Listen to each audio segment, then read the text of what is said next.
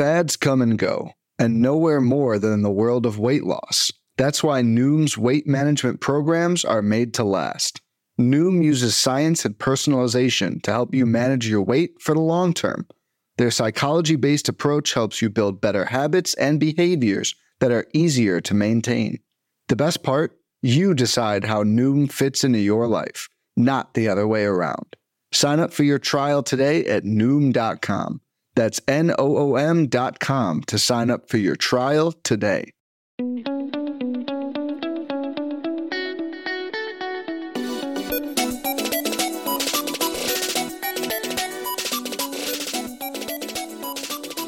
Hello and welcome to the Keep or Cut podcast, a proud member of the Pitcher List Podcast Network.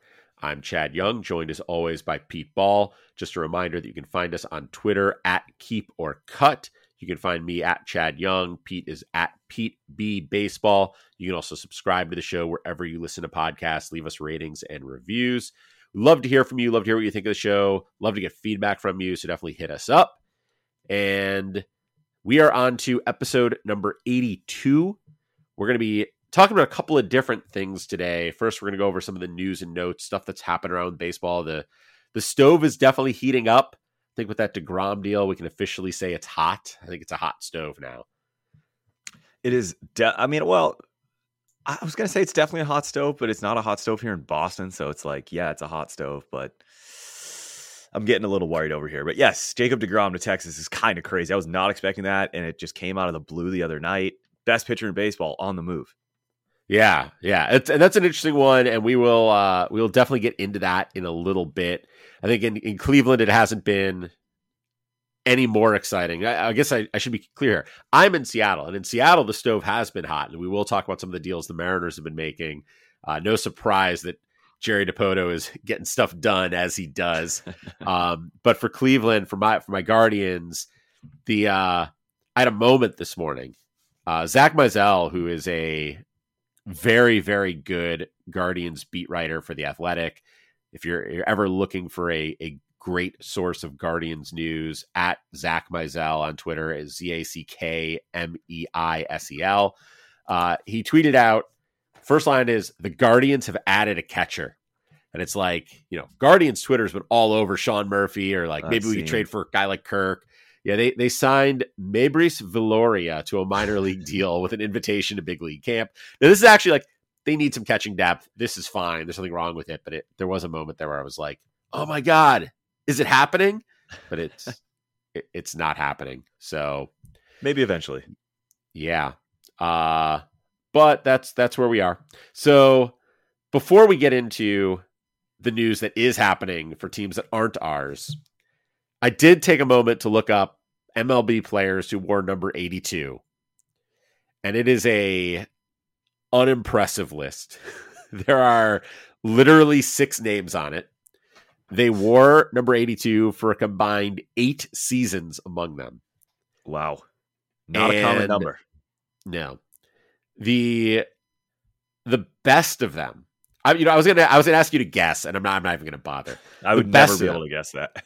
is Bailey Ober, who wore it for 1 season, put up 1.2 RWAR in that season. There is a Red Sox on this list, a guy by the name of Johnny Laser. Oh, of course, Johnny Lasers. Yeah.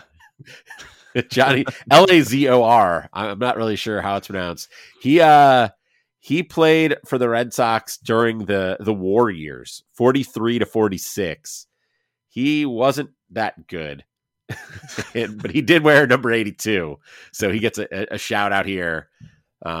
Yeah, not a long list. Interestingly, he wore it in 1943. Everyone else who has worn the number 82 has worn it since 1980. Or sorry, that's wrong. Everyone else who's worn the number 82 has worn it since 2020. That's what I was trying to say. So we've had multiple seasons in just the last few years. Sherten Apostle, Ronnie Dawson, Kelvin Gutierrez, Brooks Kriske, and as I mentioned, Bailey Ober, all in the last 3 years. I don't know. Number 82 is having a resurgence. Yeah, it's coming back. It's coming back. There, in honor of Johnny Laser, we're bringing 82 back. Yeah. Anyways, we should talk about things that are interesting and useful. So I enjoyed that. I guess. Okay, let's we should talk about things that are useful. That was interesting. Maybe at least I agree. I enjoyed it. Like 90% of our listeners have already shut this off and moved on to a podcast that isn't talking about mediocre players who wore number 82. But there were some moves. Let's talk, and as always, we'll focus on sort of the long-term implications, keeper league implications of these. And let's start with the very active Los Angeles Angels, who have added a couple bats and an arm. Tyler Anderson, the arm, Gio Urshela, Hunter Renfroe, the bats.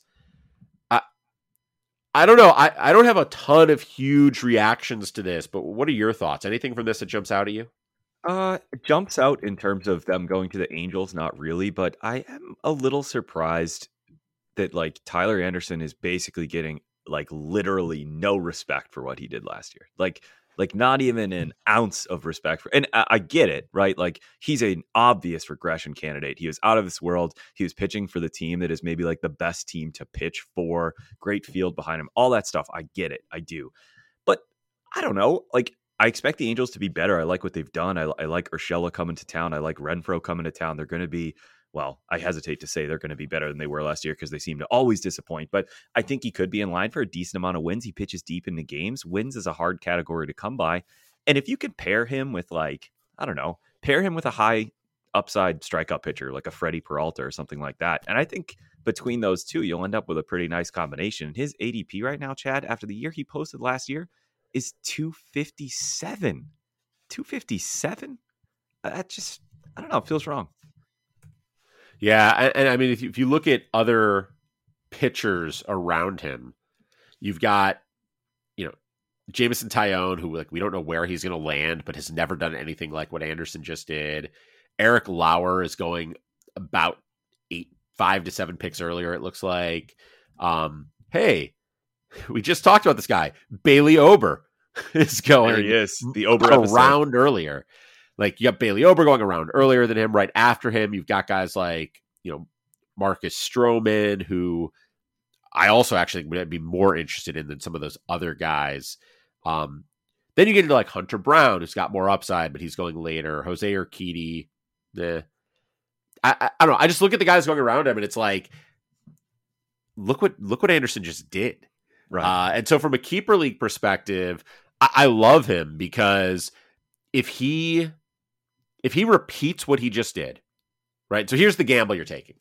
In redraft, if you're looking at this spot in the draft, he's got a much lower floor than a guy like Taillon, as an example. But the ceiling is much higher.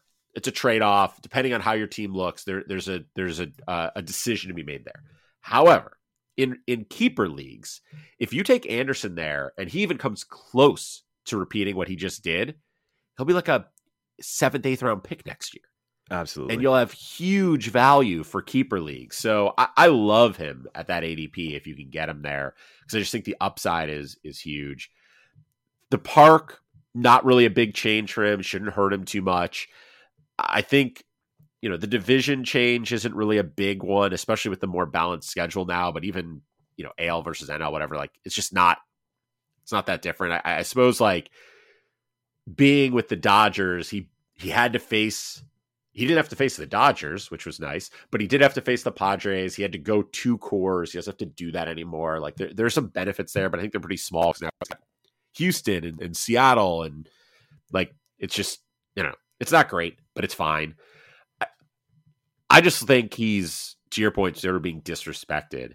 The other 2 guys here, Urshela, this is a somewhat surprising park upgrade, at least surprising to me. So I was poking around at some StatCast Park Factors leaderboards, and was sort of surprised to find the Park Factor for right-handed hitters for Angel Stadium is tied for the 5th best for right-handed hitters in baseball. For home runs, they are the 7th best. Minnesota, meanwhile, is 23rd for power and 26th overall for right-handed hitters. So this is actually a non-trivial park upgrade for Urshela. And as of right now, right now it's the middle of the offseason. Who knows what's going on? Like, but as of right now, Roster Resource has him penciled in as their starting shortstop. And when you look at their lineup, it's like, I don't know who else. I don't know where else he fits. I don't think they traded for him to be a backup. They've got Anthony Rendon at third base. You could maybe move Rendon to first, but then you're pushing Jared Walsh off the position. You can't use DH for either of those guys because Shohei's the DH. And they also added Renfroe, and if he's not DHing, then you've got an outfield of Ward, Trout, and Renfroe. You're not pushing it. So Urshela basically has to be the shortstop. I think the only path to him not being shortstop would be if they go out and like sign a Carlos Correa, Xander Bogaerts, someone like that, and decide to either push Urshela to a super utility role or push Luis Rengifo to a utility role with Urshela playing second. But in any of those paths, Urshela is headed towards middle infield eligibility and probably shortstop eligibility.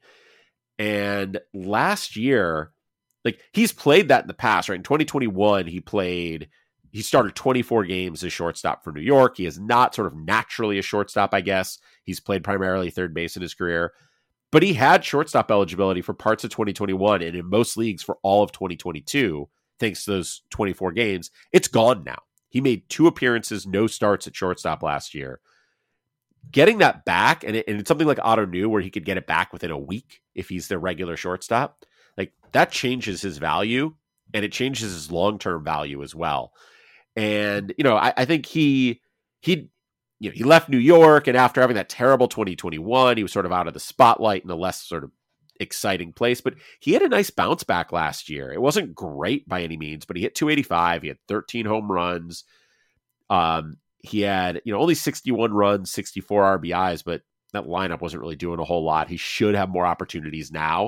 It seems weird to say with him going to the Angels, but like there's some bats in that lineup. So I sort of like him for a little bit of a bounce back. And if he bounces back and adds middle infield, there is some potential keeper value there.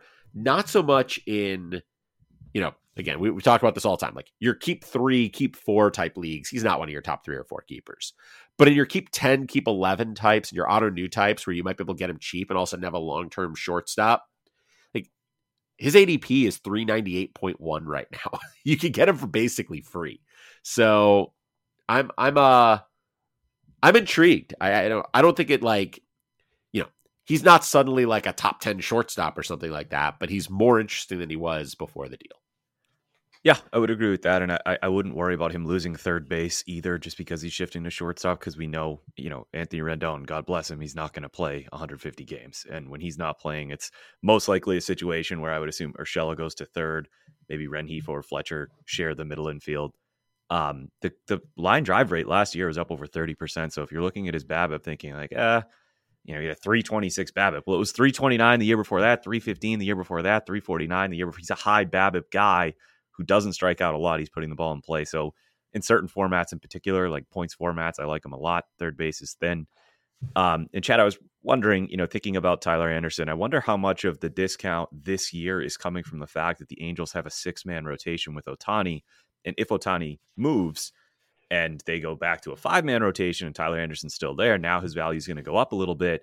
And if he's even close to as good as he was last year, it is going to be huge value in drafts this year. So I don't mean to spend so much time on these Angels secondary pickups, but it was something that came to mind that there could be some hidden value in there for 2024 when it comes to Tyler Anderson.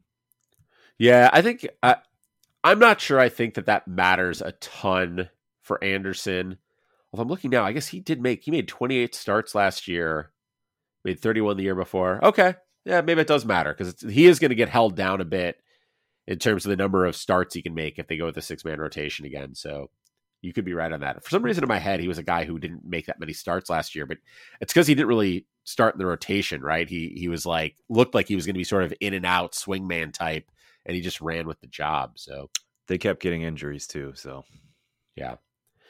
I will note, by the way, on Anderson, like his FIP was good, but his xFIP and Sierra were not. So there are some underlying reasons to be less optimistic.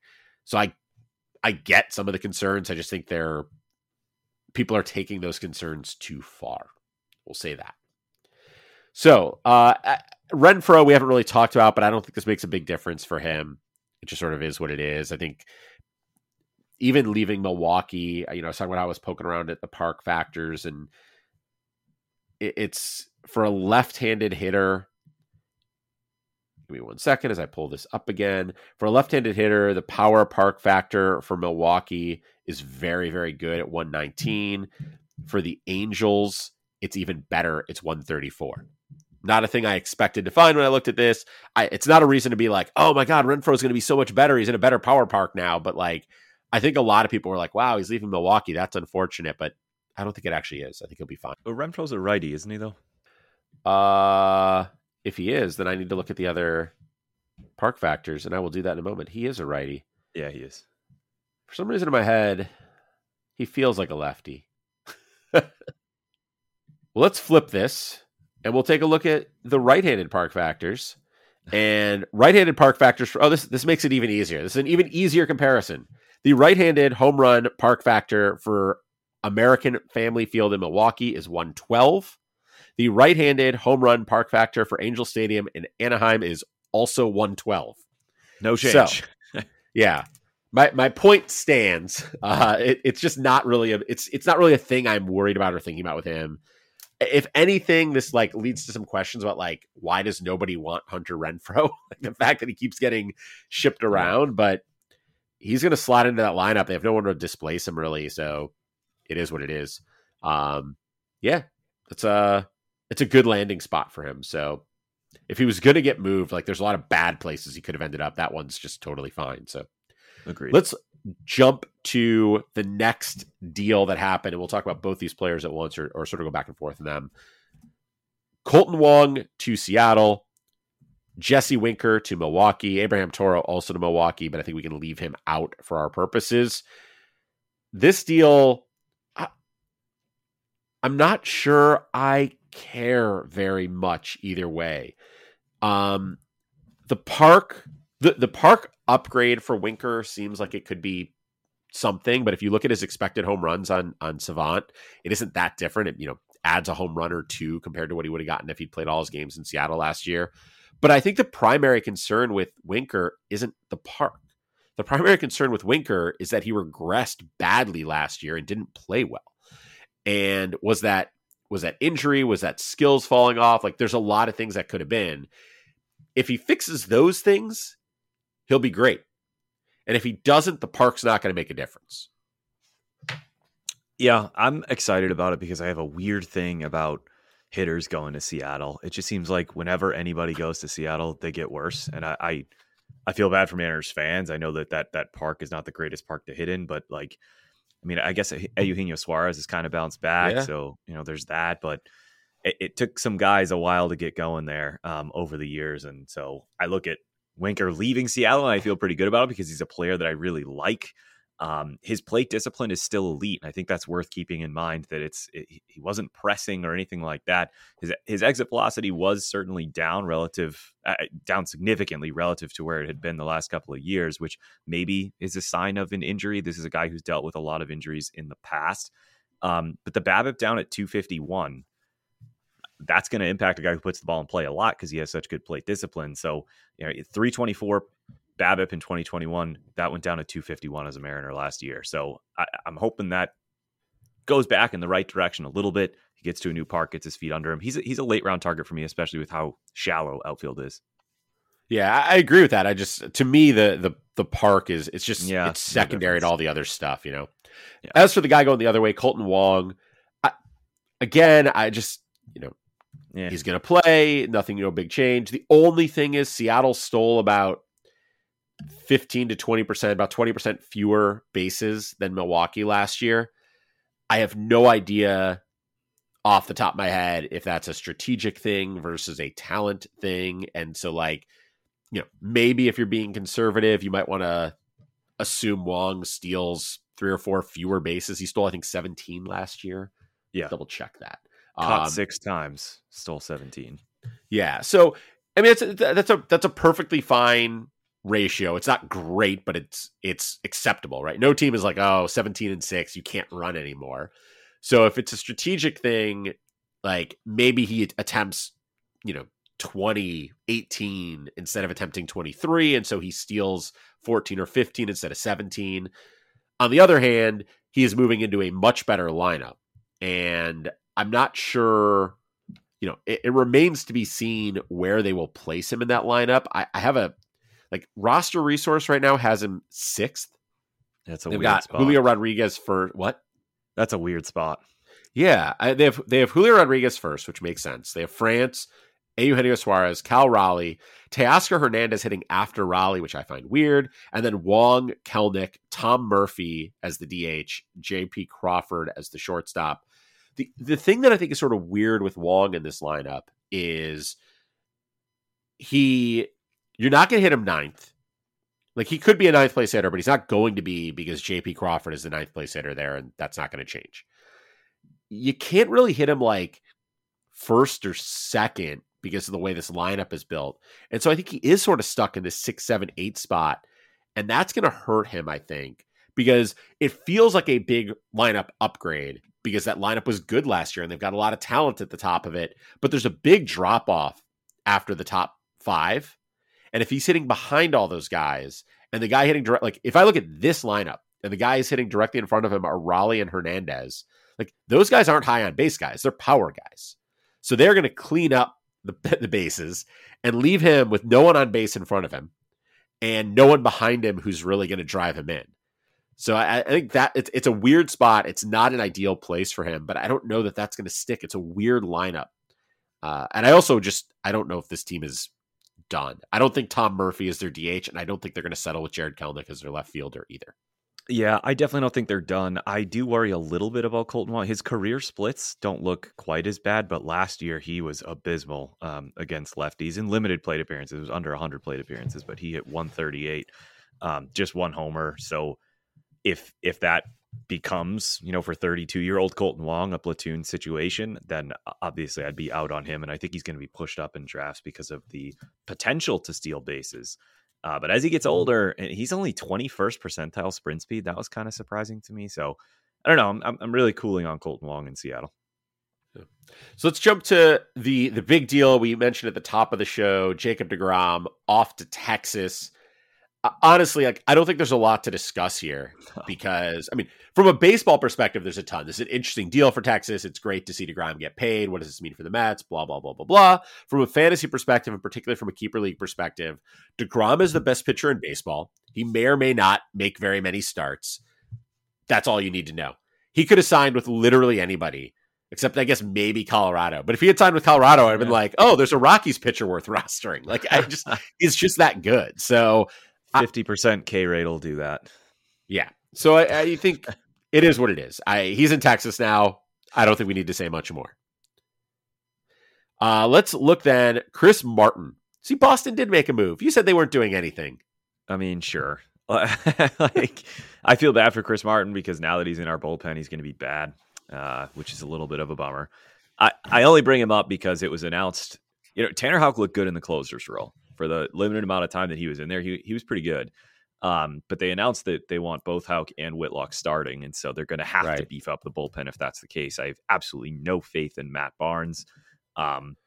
Schreiber is still going to be a part of that conversation, but if they feel more comfortable with Schreiber in the 8th inning, which he had for most of the season last year before becoming closer, or maybe they just feel better with Chris Martin as closer, I think there could be sneaky saves there. So if I'm drafting early, I might be targeting Chris Martin just as a, draft and hold, grab him in keeper leagues. There's absolutely no value here until we know if he has a role or not.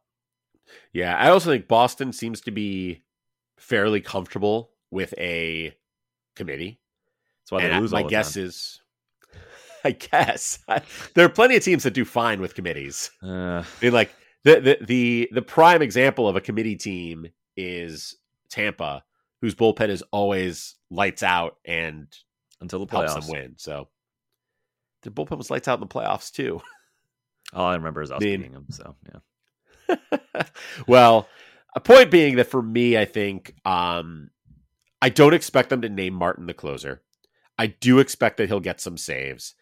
I actually think he had a better path to being a capital C closer in Los Angeles because if they don't make any moves, it's like him or Hudson or Evan Phillips or whoever it was going to be. But there was also a better chance of him getting 0 saves there. I think in Boston, like he's got a really clear path to like 7 to 10 saves. And I think it's a murky path to 25 or more. Yeah, that's a fair take. Jose Abreu signed with Houston. This is, I don't know, this is an interesting one. I'm consistently low on Abreu, so I probably shouldn't be the one to talk about him. You should give your thoughts on Abreu before I continue to be low on him. Yeah, I mean, look, the StatCast data still shows elite contact, which might be a little bit surprising considering his numbers seem to be down, especially in the power department relative to where he's been. I mean, 679 plate appearances and only 15 home runs and only 75 RBI, which, you know, he's not entirely in control of, obviously, but that's what counts in 5x5. And that's something that you would have thought was really bankable for Jose Abreu, was home runs and RBI. And they absolutely were not. So now is he, you know, beginning to show decline, or was this just kind of a weird down season? Looking across the board, things don't look really all that different from where he had been in the past, from where he was when he was MVP in 2020, I believe. 48% ground ball rate is up a little bit from the last 2 years, but 25% fly ball rate and 25% line drive rate, we'll still take that with the powerful contact that he makes. So it's a much better lineup, obviously. I kind of expect the RBI to fully bounce back. We all know the White Sox had a train wreck of a season last year. But where will the homers fall, I think, is the ultimate question. I'd have a hard time depending on batting average from anybody, right? I mean, year to year, it's just so inconsistent. So you're looking at him for home runs and RBI. If he's a 15 to 20 homer guy, yuck. You know, I think I'd rather just wait and take somebody a little bit later. If he's back to a 25 to 30 homer guy, I think the RBI could be over 100. And who knows where the batting average could land. It could end up pretty high again, like last year. So he has a wider range of potential outcomes than I think most people would expect, given the name and consistent production over the years. Yeah. And I think I do see, you know, I see some concerning signs. Like the contact is still good, and it's better than his results last year. Like his X slugging last year was 486 versus a 446 actual slugging. There's more power in that bat than he showed last year. But his max EV was a career low. His barrel rate was the lowest it's been since 2018. His launch angle was a career low. Like there are some concerning trends happening there. And so I'm, you know, I keep waiting for him to just turn into a pumpkin because he's old, and it hasn't really happened yet. I think the thing that stands out to me with this deal is everyone's like, oh, the Crawford boxes are such a great target for him. And like, I get that, but the power park factor at Minute Maid Park for right-handers is much worse than that in Chicago for guaranteed rate. Like guaranteed rate is a great power park. So I don't think this is a park improvement for him. It is absolutely a lineup improvement. And so that piece is good, but I'm probably just still out on him because I still think we are closer to the day when he falls apart than we are to him putting up an MVP type season again, I think. For sure. He hits to all fields too. Like, so Trey Mancini made that adjustment of like really just yank that ball out of there, try and yank that ball out. So if he does that, you know, maybe he, you know, like Anthony Rizzo in Yankee Stadium, if he starts just going for that. But like you said, the park factor was just as good, if not better, in Chicago. So I don't expect that much of a difference. Yeah. So we got a few more deals here, and I think most of them we can talk about them fairly quickly. Start with one you just mentioned, Anthony Rizzo back to New York. To me, this is like, it's the best possible outcome for him. There's no park or lineup I would have rather seen him in from a fantasy perspective, but it obviously doesn't change anything for him. It is what it is. Yep. Carlos Santana to Pittsburgh. Nobody was drafting him anyways. Now he's in a terrible park, so you should still continue to not draft him. Then we get into Teoscar Hernandez to Seattle. So the park factor in Seattle, definitely worse than Toronto, but his expected home runs on Savant were actually higher with Seattle than with Toronto. So I don't think there's a huge impact here. Potentially RBIs are down, but as we talked about, the top half of that Mariners lineup is pretty good. It's just not as good as the Blue Jays' top half of the lineup. So there's some downward pressure here, I think, but I don't think it really is a huge change. Yeah, I don't anticipate much of a difference for Teoscar. He hit lefties better than he hit righties last year. There's a lot of decent lefties between the Astros and the Angels alone. There's a lot of left-handed pitching in that division. So if that's, a side that he sees well, he might see a little bit of an improvement. I don't know why I get nervous about hitters going to Seattle, but Teoscar is a guy who I think can overcome the obstacles that go with that. Those made and I think obstacles. Teoscar, I mean, if you look at what, Eugenio Suarez did, like they're similar style hitters, big power, not huge on base percentage, and Eugenio was just fine. So then last few things here are pitchers who are moving. Zach Eflin to Tampa Bay. I'm just super curious how they use him. He's been very good the first couple times through the lineup. He's got a lot of talent. The fact that Tampa was willing to give him a 3-year, $40 million deal, they see something. They don't just hand deals out like that. So right. they're seeing something there that they really believe in. The existence of that deal moves him up my draft board, just because I'm like, okay, better park, better organization in terms of pitcher development and being smart about how they use their pitchers. It probably hurts in terms of wins because he's, there are other places he could have gone where he'd be more likely to go 6 innings every time out. That's not going to happen in Tampa, but I sort of like it from a rates and performance perspective. Yeah, that's the ultimate question. How are they going to use him? I mean, 3 years, $40 million for them. You would expect it to be a starting pitcher, but he hasn't made a start since June 25th. And when he came back on September 14th, every appearance since then was as a reliever. And he was a pretty damn good reliever down the stretch there. I wanted to pull up the postseason here. Where they made a deep run. I mean, he had one really bad outing against the Braves in that must have been, that was just one appearance. I can't remember when they faced the Braves. It was the first round of the playoffs after the wild card round. Either way, he had one bad appearance there, was a home run. Otherwise, he was also locked down in the postseason and getting strikeouts too. So if it's as a closer, which I don't expect it to be because it's Tampa Bay, then I'm definitely interested. I think it's going to be as a starter, and because he hasn't made a start since June 25th. I don't know if I'm going to have a lot of interest because it's going to be very short leash. Yeah, that's fair. I mean, it'll be a short leash on a per start basis. I think based on the contract, if they think he's a starter, they're going to use him as a starter. So, yeah. Kyle Gibson to Baltimore. It's a big park upgrade, right? Wouldn't have thought we'd be saying that, but after the changes they made there, that's a big park upgrade. It definitely is. Kyle Gibson, 35 years old now, but still is kind of like a quality start machine. He has been, at least throughout his career, a pretty heavy ground ball guy. So I don't know how much we'll see the park really matter all that much for him with how much he generates ground balls. I mean, for his career, he's over 50% ground ball pitcher. But we'll still take it. Less home runs for sure. And then the last pitcher who moved so far, Mike Clevinger to the White Sox. I'm not a fan of this. That's not a great park for him to land in. I know that the pitching coaching in Chicago has a good reputation, but I don't know. I feel like the reputation's a little overstated. Definitely after last season. Yeah. Like a big part of that was like, oh, they fixed Giolito and now Giolito's been terrible. So I don't know. I think someone, I can't remember where I saw this, and so I'm going to steal it from whoever it was. And if you're listening, I apologize. Please, tweet at me and take credit or whatever.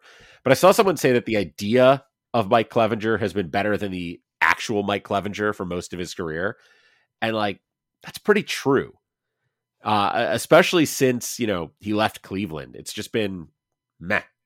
And I don't know. I don't expect him to be, I think he'll be a serviceable starter. I think he'll make a lot of starts. I think he'll throw a decent number of innings. I just don't think he's going to be special. Yeah. I mean, it's huge for him that he threw 114 innings pitched last year. He made it up to 22 starts. I guess that's something, but I'm looking for somebody to give me a reason to be excited about Mike Clevinger because I can't find any other than he had previous spells of success and maybe has worked back up to a starter's workload. Like if that's what you're selling me on, okay. Otherwise, there's not a lot to get excited about there. Yeah, no, I mean his velocity was way down last year, and right. I've been I was just pulling it up now. I'm going to see if I can pull this up quickly. His pitch velocity by start. Because I think one of the things I was curious about last year was like, okay, he's coming back from injury, velocity's going to start down. It didn't go up. Like I'm looking at his pitch graph, like his by start, by appearance velocity, and it bounced around a little bit. You can maybe see an upward swing towards the end, but it didn't really, there's no like clear, like, oh, he got stronger and got more velocity as time went on. That is definitely something I would watch with him, because if he comes out in spring training and is throwing 95 like he was in 2019 and 2020, that's a very different story than if he is throwing 93. But I don't know. I mean, the strikeouts are down. Way down. The home runs have been up, and now he's moving to a much, much worse park for power than he's ever pitched in at any point in his career. I'm just, he gives up a lot of fly balls. I'm not interested. He's gonna be going too high because of his name, and I'm gonna have no shares. So with that, we're going to take a quick break. When we come back, we are going to go through our preview of the catcher position, including our top 10 catchers for keeper leagues. We'll be right back. When it comes to weight management, we tend to put our focus on what we eat, but Noom's approach puts the focus on why we eat, and that's a game changer. Noom uses science and personalization so you can manage your weight for the long term. Their psychology-based approach helps you build better habits and behaviors that are easier to maintain. And they help you understand the science behind your eating choices and why you have those cravings. Noom's personalized courses are easy to follow and will help grow your confidence with tools you can put into practice on day one. The best part? You decide how Noom fits into your life, not the other way around. And based on a sample of 4,272 Noomers, 98% say Noom helps change their habits and behaviors for good. Try Noom today and see the results for yourself. Sign up for your trial today at Noom.com. That's Noom.com to sign up for your trial today. All right, welcome back. As mentioned before the break, we are going to shift from all the news and notes around baseball to looking at the catcher position. We do this every year. We go through our positional previews, and we start every time with our top 10 for keeper leagues. And so in general, when we talk keeper leagues, talk a top 10 here, we are assuming there is some cost for keepers. We are assuming that you're keeping more like 8 to 10 or more players. This isn't, honestly, if you're in a keep 3, none of the catchers are keepers most likely. And so maybe there's a couple, maybe, but that's just not where you're going to use that keeper. At least it's not where I would use it. So this is more, where does the keeper value possibly change things around versus what you're seeing at ADP or what you're seeing in other people's rankings, things like that.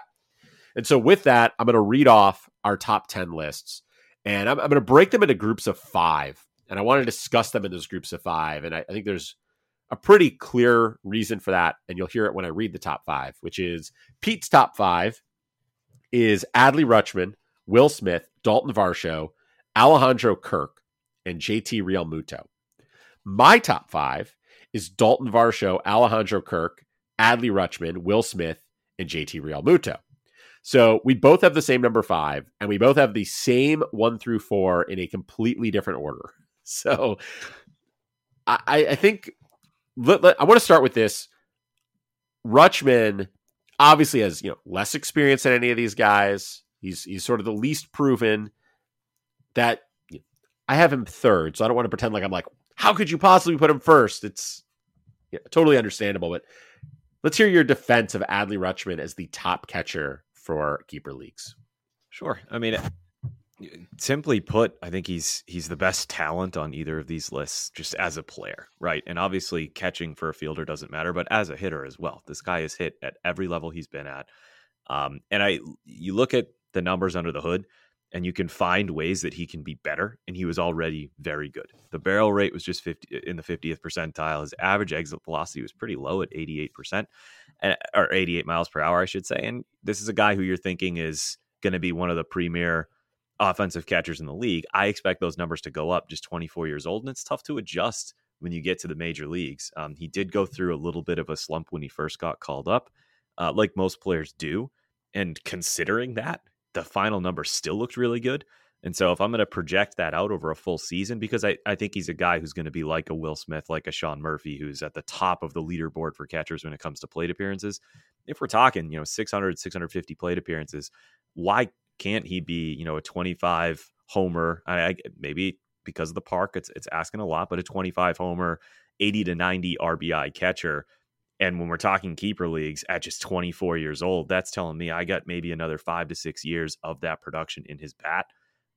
That's why I'm going Adley there. I think I like all these names in the top 5. I won't end up with a lot of them because of my ever constant changing philosophy on the position. But if I have to get locked into one of these guys for the long term, I think it's going to be Adley Rutschman. Yeah, I think with Adley, I don't know that 25 homer power, it could show up, but like he had an incredible second half last year. As you mentioned, he started a little slow. His second half numbers are just otherworldly, but even in that second half, he had 8 home runs and 288 plate appearances. I don't think he, that puts him on as a catcher, a like 15 to 16 home run pace, not a 25 home run pace. I think for his first couple months in the league, though, I mean, still pretty good. No, it's good. I'm not saying, like I said, I have him third. This is not like I'm telling you he's terrible. Here's my thing with him is I think he is the best catcher of this group. I don't think he's the best hitter of this group. I still think that's Kirk. And I don't think he's the best fantasy player of this group. I still think that's Varsho. And for Varsho, it comes down to a couple things. One is he is going to provide you speed from this position that you're not going to get from anyone else, except for maybe Real Muto. At some point, Real Muto you'd think would not steal much, but he still can. But he's going to provide you speed. He's going to hit like Varsho had 27 home runs last year. Yeah, that's crazy. There is a very real possibility, and I don't think this is a stretch at all, that Dalton Varsho will lead all catchers in home runs and stolen bases in 2023. I don't think it's a lock, but I think it's certainly possible. Yeah, it's not out of the realm of possibility. If you look at last year, and let's take a look at catchers hitting homers in 2022. So Cal Raleigh hit 27. As I mentioned, Varsho hit 27. Raleigh hit 27. Will Smith hit 24. Salvador Perez hit 23. Real Muto hit 22. Wilson Contreras at 22, William Contreras at 20, Sean Murphy at 18 if he gets out of Oakland. But like that's sort of to me, like those are the candidates to do it. Real Muto had more steals than him. He had 21 steals, but no one else had more than 6. That was Keibert Ruiz. So, he has to get by Real Muto in steals, and he has to keep up the power. But he could lead in both.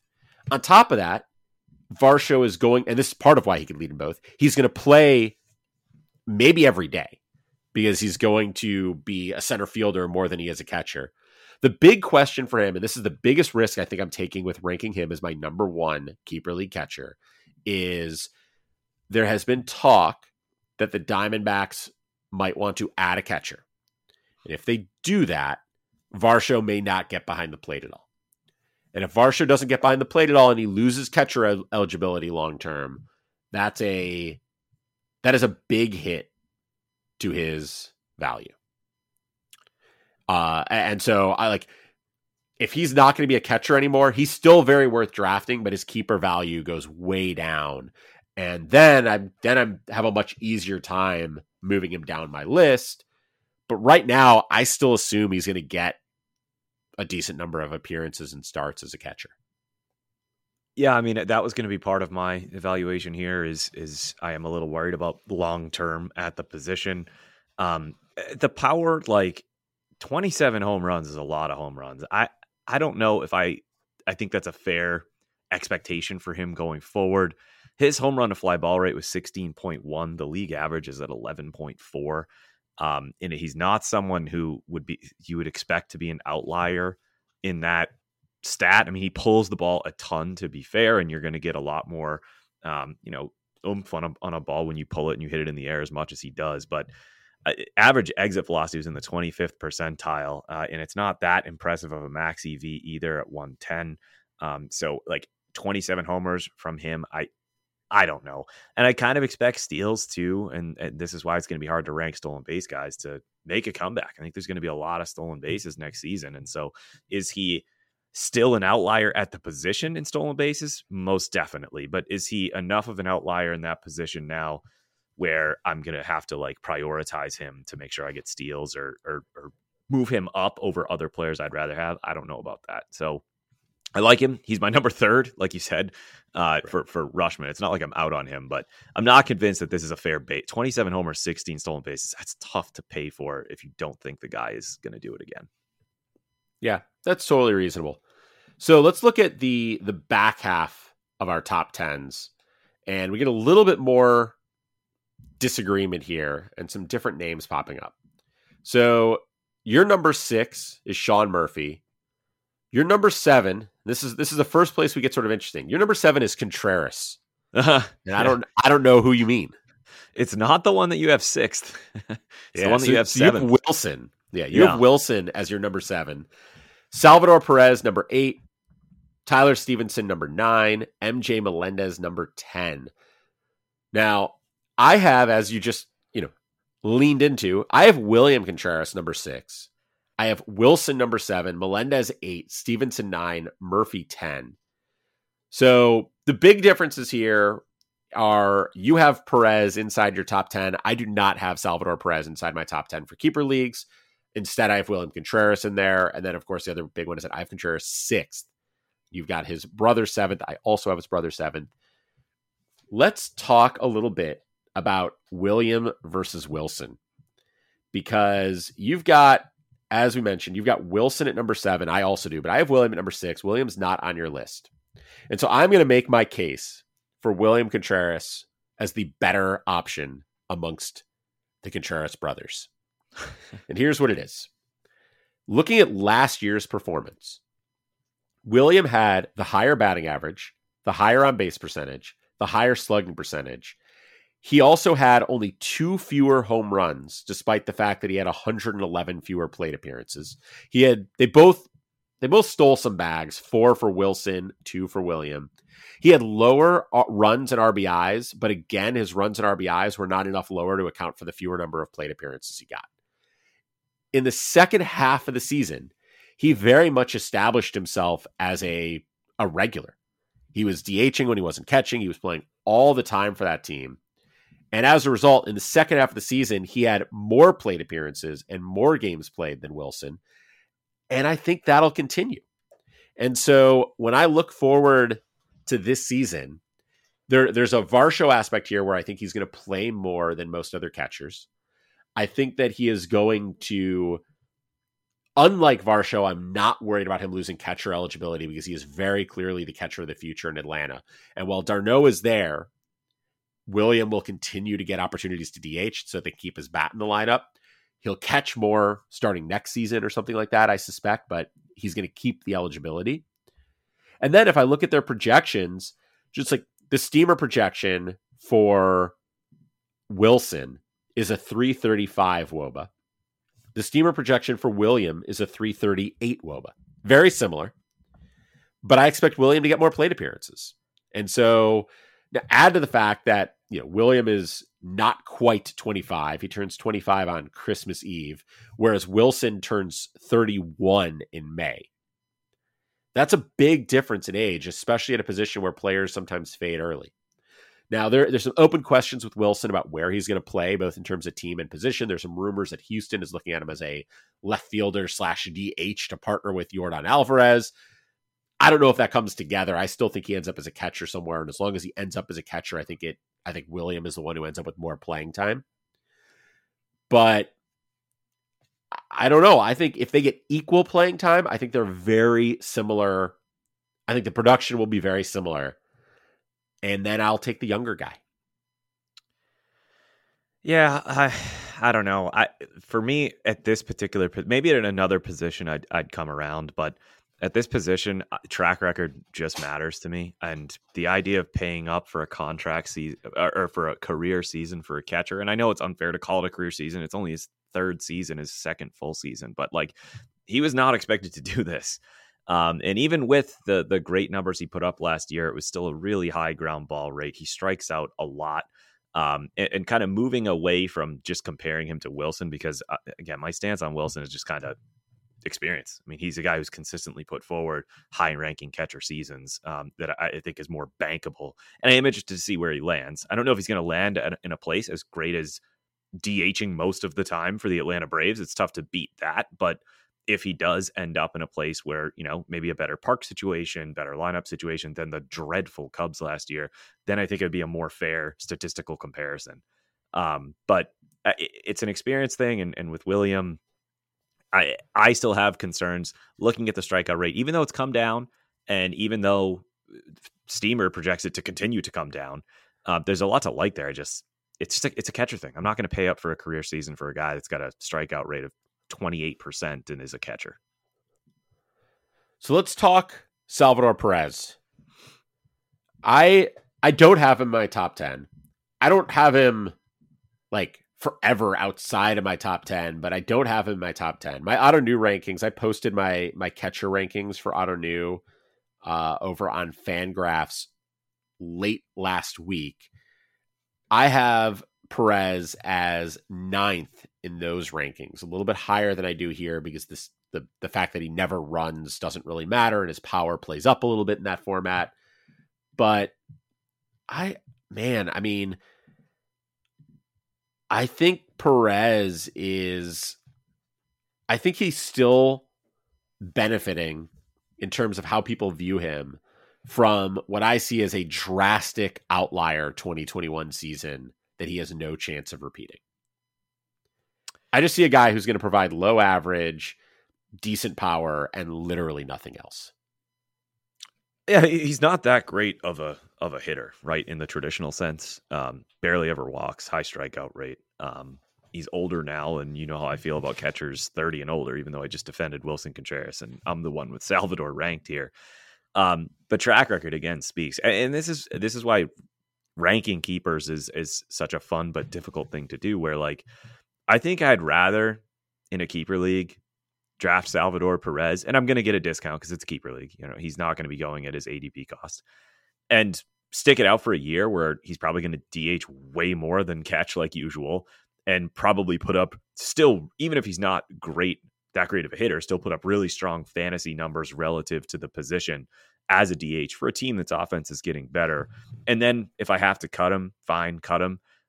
As opposed to drafting a younger catcher who could maybe be as good as Perez one day and maybe be a keeper for me. I'd rather just at that position, okay, if Salvador Perez doesn't work out and I have to cut him next year, I'll draft the next Cal Raleigh. I'll draft the next, Jonah Heim and figure it out from there. So for this position, it really is a philosophical thing for me.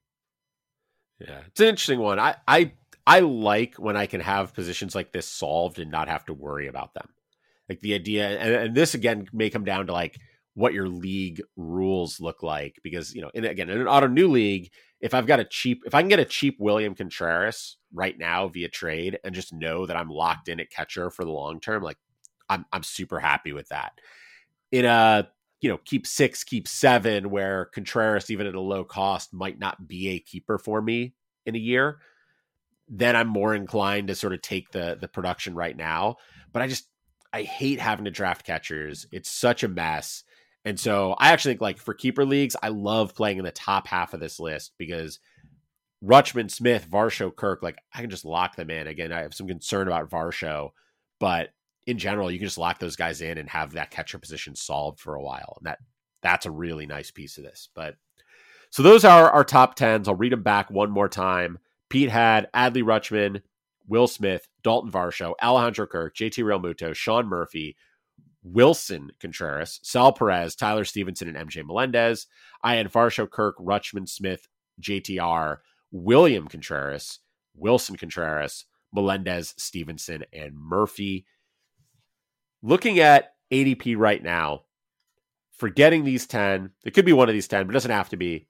At their current ADP, who's the best value out there? Who's the catcher out there you're like, I don't know why this guy's going so late. I want him. I don't. So it's hard for me to like defend and say like he should be going earlier. But I really like that Sean Murphy is kind of like at by far at the very end of a tier for me, where like you look at catchers last year and filter for plate appearances. Sean Murphy led all catchers in plate appearances by almost over 30, by 34 plate appearances. Sean Murphy had 612. Will Smith was behind him at 578. And that is just bankable, particularly in your 2-catcher leagues or in your rotisserie leagues where like it does. We think we get so much value. Like I felt like, man, I was getting so much value out of Jonah Heim last year. And I'm sure I was. But if I pull up the numbers for Jonah Heim over the course of the entire season, his counting stats are going to be abysmal. I'm pulling them up. I got 51 runs and 48 RBI. And as good as he was, that's because the dude only had 450 plate appearances. Now, Sean Murphy's may not be that much better because he was in Oakland, but it looks like he's probably going to find a good home. And that guy can just go out there every single day. So for me, if I can get at ADP 144, I think it was 141, end of a tier for me, I'm going to take those bankable plate appearances and take Sean Murphy. Yeah, I can totally see that. I went a different direction here, but I'll start by saying, like, I love Murphy. I think he is underrated, and I think when he gets out of Oakland, he has the opportunity to put up just a huge season. I do think I think if and when he gets traded, his value in drafts is going to get weird because I think the trade is going to lead to a lot of conversation about him. A lot of that conversation is going to be about what a great overall catcher he is, not just offensively, but he's fantastic defensively. And as a result of all of that, plus leaving Oakland, I think his ADP will jump significantly, maybe to the point that it becomes a bad value. But where it is right now, if it stays there, I'm super happy to pick him up. However, I was very, very surprised to see this guy so low. The ADP for Francisco Alvarez, and part of this is right now he is util only in NFBC, but his ADP is 416.5. He is on average, he is the 343rd best ADP. I mean, the Mets are talking about trading away James McCann. Alvarez is a stud prospect. There is a ton of risk in any prospect, and catcher prospects maybe more than others. But it is insane to me that he is going that late. Like, that late means you could draft Murphy and then much, much later take Alvarez as a second catcher if you want to. And I don't know. Jose Trevino is going before him. Christian Betancourt, Nick Fortes, Carson Kelly, who I actually sort of like a little bit, but hasn't been able to hit it all recently. Elias Diaz, who you can only use half the time, if that. Joey Bart, who's been terrible. Gary Sanchez, who knows if he's even going to have a job. Like, there's so much upside in what Alvarez brings to the table. And there is a very real chance he's the opening day catcher for the Mets. And if he's the opening day catcher for the Mets, there's a very real chance he finishes the season as a top 5 fantasy catcher. Now, I'm not banking on that. I don't want to draft him as a top 5 fantasy catcher.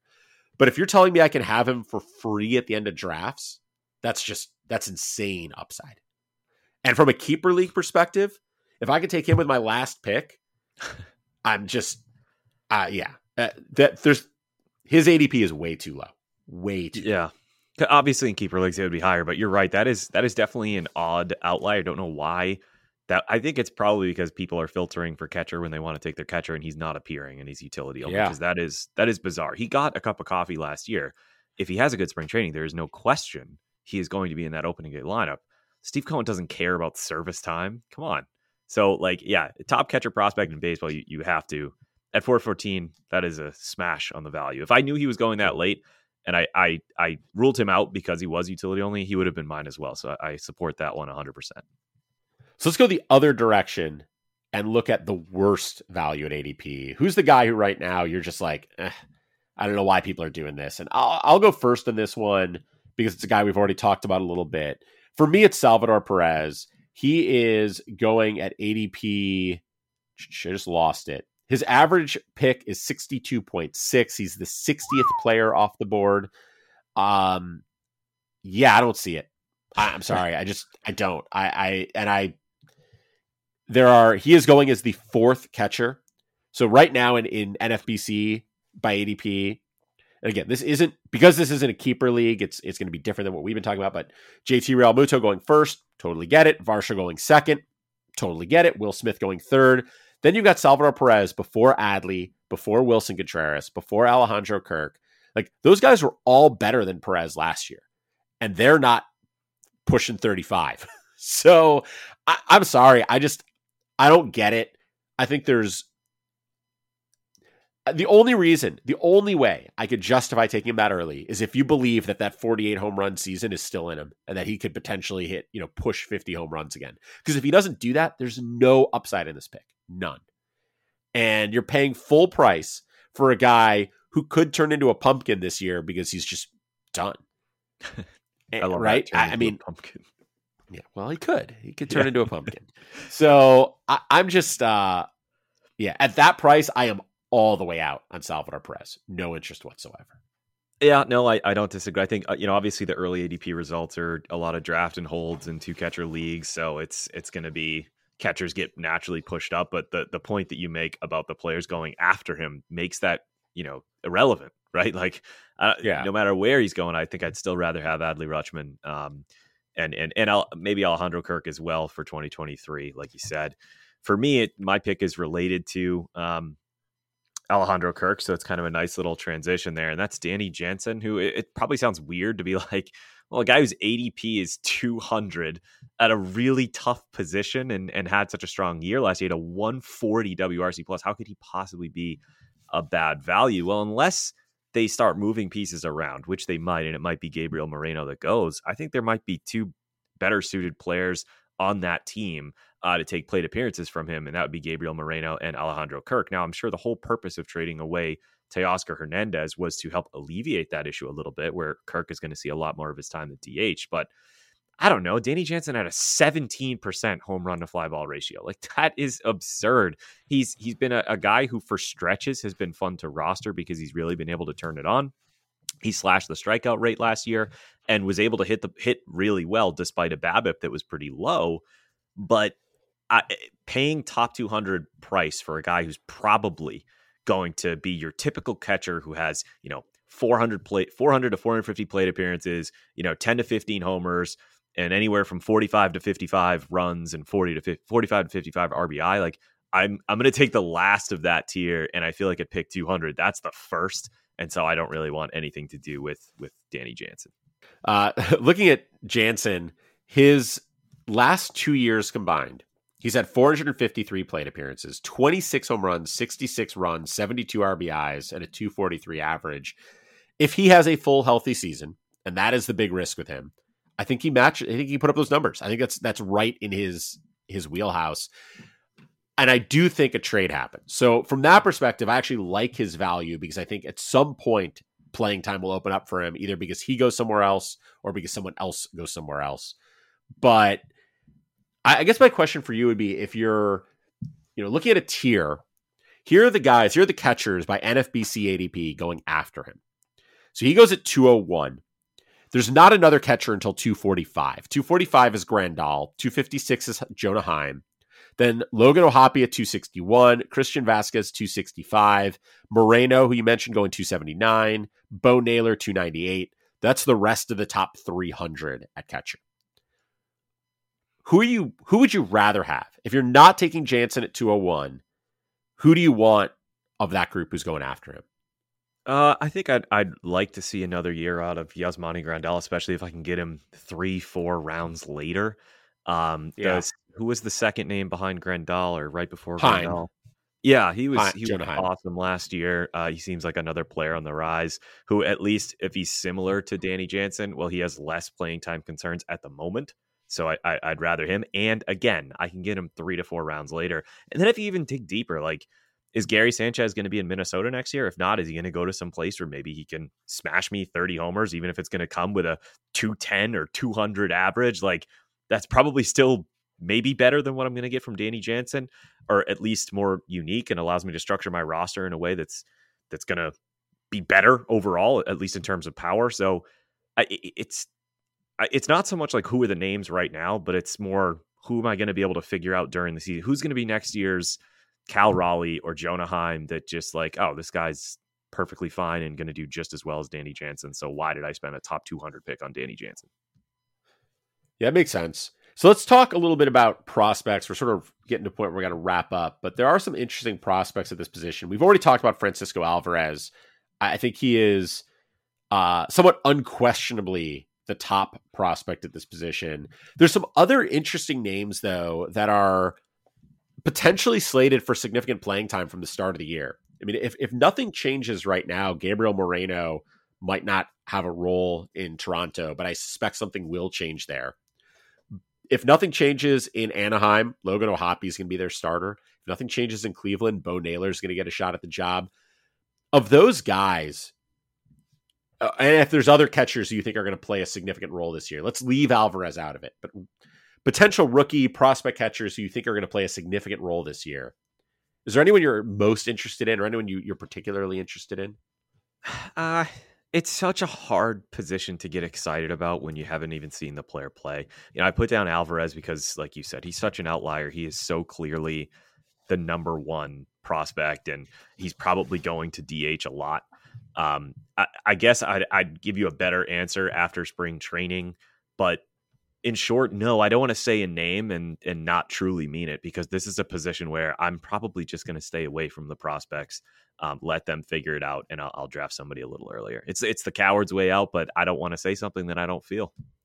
Yeah, no, I get that. I think there are some interesting prospects here. I think Logan O'Hoppe is maybe the most interesting bat among them, and in a Fangraphs points league, something like that, he might be the one I'd be most interested in, especially because it looks like LA is going to give him a shot. My big concern with him is he got 16 plate appearances for the Angels last year. Other than that, he had 23 plate appearances in AAA for Philadelphia in 2021. He skipped over AAA entirely last year. And so I just don't know. There seems to be an assumption that he's going to be the guy there. And it feels like he could use some time in AAA before he's up. And if he struggles, he can get sent back pretty quickly. So I'm a little concerned about him from that perspective. From a fantasy perspective, and this is maybe a little less true in less stolen bases count, but Bo Naylor last year between AA and AAA had 21 home runs and 21 stolen bases, or 21 home runs and 20 stolen bases for Cleveland's AA and AAA teams. Again, I don't think he's going to end up being the starter there. I think they either make a trade with Oakland or they make a trade with Toronto. They come away with a catcher some other way, and he ends up sort of being brought along behind someone else. But if he ends up with the job, he is, if you're looking for a guy who actually has JT Realmuto upside in terms of being a legitimate 5-category contributor as a catcher, he might be the only one. Now, I'm not saying he's going to be JT Realmuto. That's an insane thing to say about any prospect, is like, yeah, he'll be the best fantasy catcher we've seen in years. But he has that potential in him and he has that upside. And I think because of his skill set, he walks a lot, which allows him to get on base. He uses his speed very well. Not only did he steal 20 bases, he only caught 4 times. I think that his floor, if he's playing regularly, is pretty reasonable. And so I really like him from that perspective. Plus, I'm a homer, so I'm going to name the Guardians guy. But if you're looking for, he's still good. That's not homerism right there. That was no. There's some homerism there, but it's valid analysis of what he brings to the table. I do think if you're looking in leagues where you're going to have like a prospect draft or something like that, those guys, Naylor, Alvarez, O'Hoppe, like those guys are getting drafted. So if you're looking at your prospect drafts, you're looking for a stash. The guy who jumps out to me as sort of most interesting is Diego Cartaya with the Dodgers. The downside with him is that the Dodgers have a really good, strong offensive young catcher. In addition to the fact that Cartaya was only in high A last year, I think he probably gets to double A this year, which probably means he's like a 2024 debut, maybe even 2025 before he really has value. But if you're looking for a guy to stash, he's got really good power. He's got a really, not a great hit tool, but a good enough hit tool. And he seems to be good enough defensively that he's likely to stick at the position. There's some other guys who are likely to be around sooner. Someone like Endy Rodriguez or Henry Davis in Pittsburgh, although I don't know how you use both of them, but like those guys are much closer. and are I don't know, they're not as interesting to me as Cartaya, but they're interesting. That trio though are sort of the three catchers who I would be considering in prospect drafts. Cartaya more because of the upside, even though the ETA isn't great. Rodriguez and Davis because I think there's a good chance one of them is starting for Pittsburgh, maybe even late this year, but certainly by next year. Any catcher prospects catcher prospects are a mess, so maybe there's just no one. Well, I got excited a little bit when Shane Langelier got called up last year because I thought, all right, well, Murphy's a player's on the move, and that's going to open up plate appearances for him. This is a team that's shown they're willing to give a ton of plate appearances to a catcher. And then he went and posted a strikeout rate of 35%. So I could not be cooler on or cooling more on prospects at a particular position than catcher. I'm glad you mentioned Langeliers, though, because he is a very good hitter with a lot of potential. Right. I think the thing that scares me a little bit about, well, you debate whether this is scary or good, but he had a 23% strikeout rate in 2019 in A-ball. Then he went to AA in 2021, right? So he missed 2020 because of the pandemic. 2021, he had a 26.2% strikeout rate in AA as a 23-year-old, which is okay, but not great. Then he had a 42.9% strikeout rate in a very brief 14 plate appearances in AAA. But he really looked overmatched in a brief 2021 AAA experience. He bounced back very nicely in 2022. So and ended up there with a 21.9% strikeout rate and 402 plate appearances. So here's where I say it can be good or bad. The trend over his career is that his strikeout rate has been getting higher and higher at each level, and something like a 30% strikeout rate is not out of line with where things seemed to be headed. But last year, he made real adjustments and brought that strikeout rate down a lot. And even if you forget the 14 AAA plate appearances in 2021 and just look at what he did in AA, he went from 26.2% in AA in 2021 to 21.9% in AAA in 2022. If he's able to continue to make those kind of adjustments and bring his strikeout rate back down to like even 25% in the majors and is able to walk a little bit more than he did, there's a solid bat in there. He's not, I don't think he's a threat to jump into that like top 5 catchers, probably not even the top 10, but I think he has a real path to being a solid back end catcher. In a keeper league, that makes him an interesting late round pick for me. In redraft, I think he's probably closer to a watch list guy for me. But you were talking about like, if I draft Salvador Perez and he falls apart, I got to find someone else. Like, this is exactly the kind of guy that early in the season, if you drafted Perez, if you drafted Yasmani Grandal, if you drafted someone like that and they're done, go take a look at what Langeliers is doing. Because if he's not striking out a ton, he gets real interesting real fast. He could easily be next year's Jonah Heim, right? Not to keep bringing up the same player. I rostered him in a lot of spots and he bailed me out in a lot of spots. Just like, look what I found. Yeah, makes sense. So I think we've about covered everything there is to cover about catchers. Anything else we should mention? I think we should just end on a note about strategy, right? Where like this is a position where I have flipped back and forth constantly on my approach. I think I've landed on one where it's like, if I can get one of the top end catchers at even a little bit of a discount, I will do it. But I'm not going to sacrifice high end talent, especially this year of all years where hitting is really getting pushed up. Like the possibility to get, a full 5 category contributor just to take a catcher who's coming off a career season. I think we saw that backfire on people who took Salvador Perez last year. And I don't want to be the next guy who does that in keeper leagues. You've heard my philosophy. Chad and I kind of differ on that, but it's a really hard position to pin down. So if you have an answer there, that's at a cheap keeper cost, obviously hold on tight. Yeah, totally agree with that. With that, thank you all for listening. We'll be back with you in a couple weeks, and we'll be continuing to go through these positional previews. Maybe middle infield next, maybe corner infield. We'll have to decide and see what's up. And we'll of course give you updates on how keeper values have been impacted by any more moves that happen. Winter meetings going on right now, so we should see some action. Come on, Red check Sox. Twitter, see what's happening. Thank you all for listening. We'll talk to you in a couple weeks.